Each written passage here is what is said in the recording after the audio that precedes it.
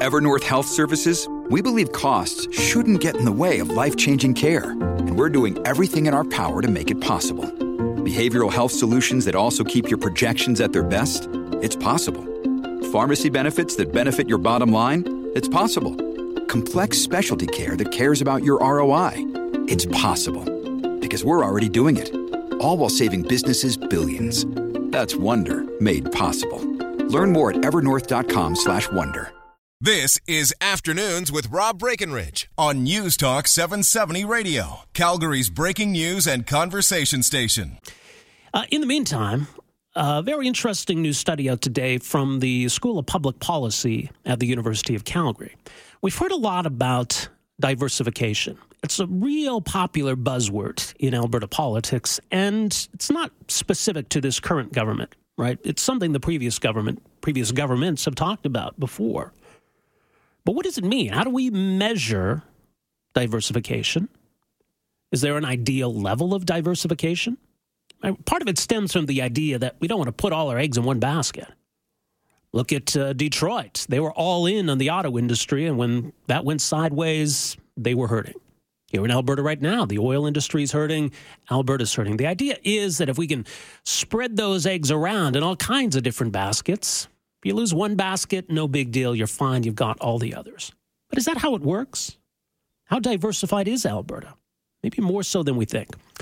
The study is called If It Matters, Measure It, Unpacking Diversification in Canada. You can read more at policyschool.ca. Trevor Toome is the co-author of this paper. He's an assistant professor of economics at the University of Calgary. Trevor, good afternoon. Hi, good afternoon. All right. Well, when people ask you, how do you define and explain what diversification means? Well, you hit it right on the head when you opened this segment, that it's a buzzword we hear all the time in many, many different contexts, and yet it is so rarely defined. So the goals are completely unclear, making it very difficult to know whether or not a particular policy announcement that the government has with the aim of increasing diversification will either work or not, or even whether it's needed or not.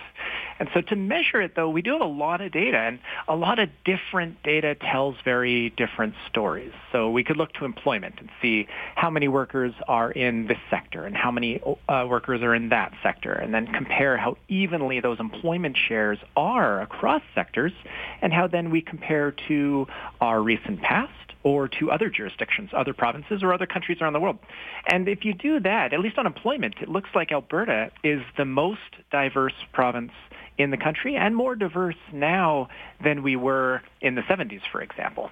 But other measures tell a different story. GDP, for example, where we derive our income from, is much more concentrated than where our workers are employed. So our income diversity is much lower than other provinces. And that does translate into the potential for higher volatility of our income. But that's very different than where I think the policy conversation is, which is very heavily focused on employment and jobs. And so at least the results of our study suggest that we'd have a more productive discussion if we focused more on the income side rather than on the job side. Okay, so let's talk about the employment side, because obviously, we've seen unemployment increase in Alberta since the drop in oil prices. Here in Calgary, in fact, unemployment is in double digits, the first time in a couple of decades at least since we've been in that kind of territory. So clearly, with a downturn in this industry, we've seen an uptick in unemployment. So what's the connection there? Yeah, absolutely. Employment in Alberta is connected to commodity prices. And when oil prices are at historic lows for a sustained period of time, as they are right now, new exploration, new drilling, new investment in oil and gas really falls. And we're seeing that in terms of job losses in that sector. It's primarily concentrated among those jobs in the support activity side, rather than the jobs in operating existing wells or existing facilities. 10.2% unemployment here in Calgary, highest since 1993. So nothing in this report denies that low oil prices are a negative for Alberta's economy. We want to take a step back and take a broader view. Looking over time, since the 80s, overall employment fluctuations in Alberta, from one month to the next, are actually no more volatile here than elsewhere. So, yeah, we're seeing a bad time right now, but Ontario saw a pretty bad time in the financial crisis, and Alberta weathered that one pretty well. So we all concentrate in different activities.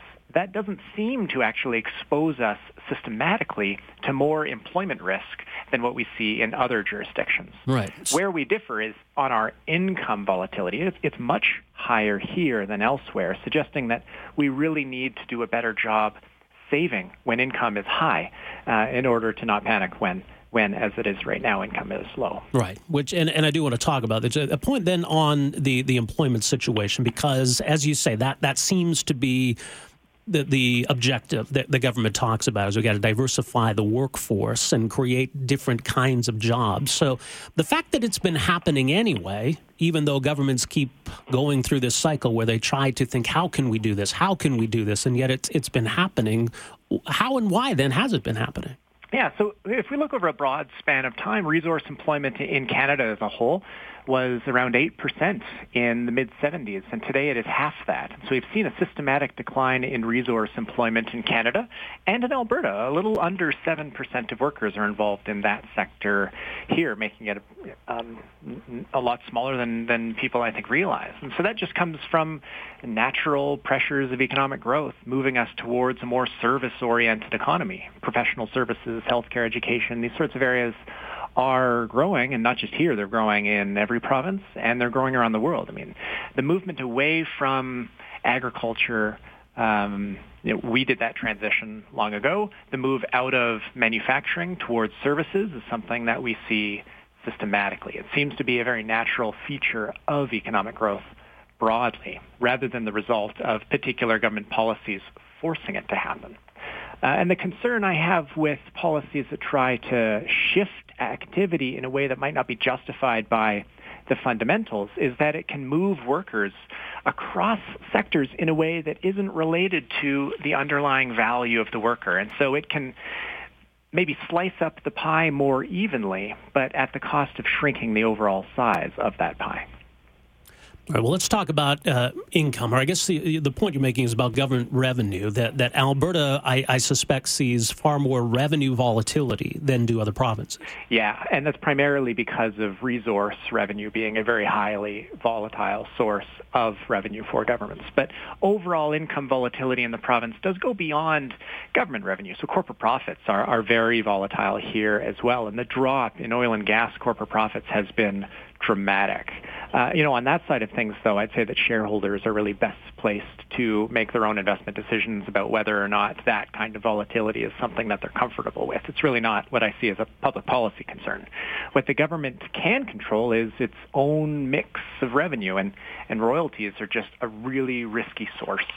And so the large deficit that we're seeing is almost entirely due to the drop-off in resource revenue. All right, so let's say the government's successful in encouraging more small craft breweries in Alberta, and encouraging more petrochemical development in Alberta, and encouraging more alternative energy companies to invest in Alberta. Is that going to have any impact on the volatility of government revenues? No, especially those activities that are connected to oil and gas. So it's a sector where the volatility is tied to the international price of oil, and shifting activity there probably won't affect our overall volatility. We should also look at the size of the programs that the government is doing. I mean, it's about a $500 million subsidy to the petrochemical industry here. And, that's a big chunk of change, but this is a $350 billion economy. And so it's really not going to have a big meaningful impact on the way Alberta's economy functions as a whole. What it does do is distort economic activity, lowering our productivity and costing the government some money that it really doesn't have a lot of at the moment. Well, there are a lot less volatile sources of government revenue, but I think you're well aware of maybe what I'm hinting at, because it's politically a tough sell.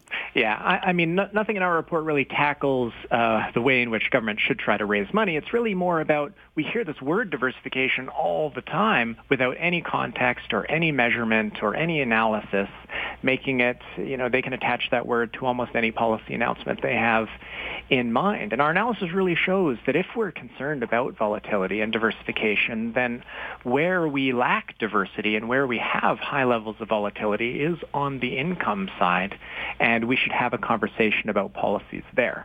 A sales tax is less volatile than income taxes and far less volatile than resource royalties.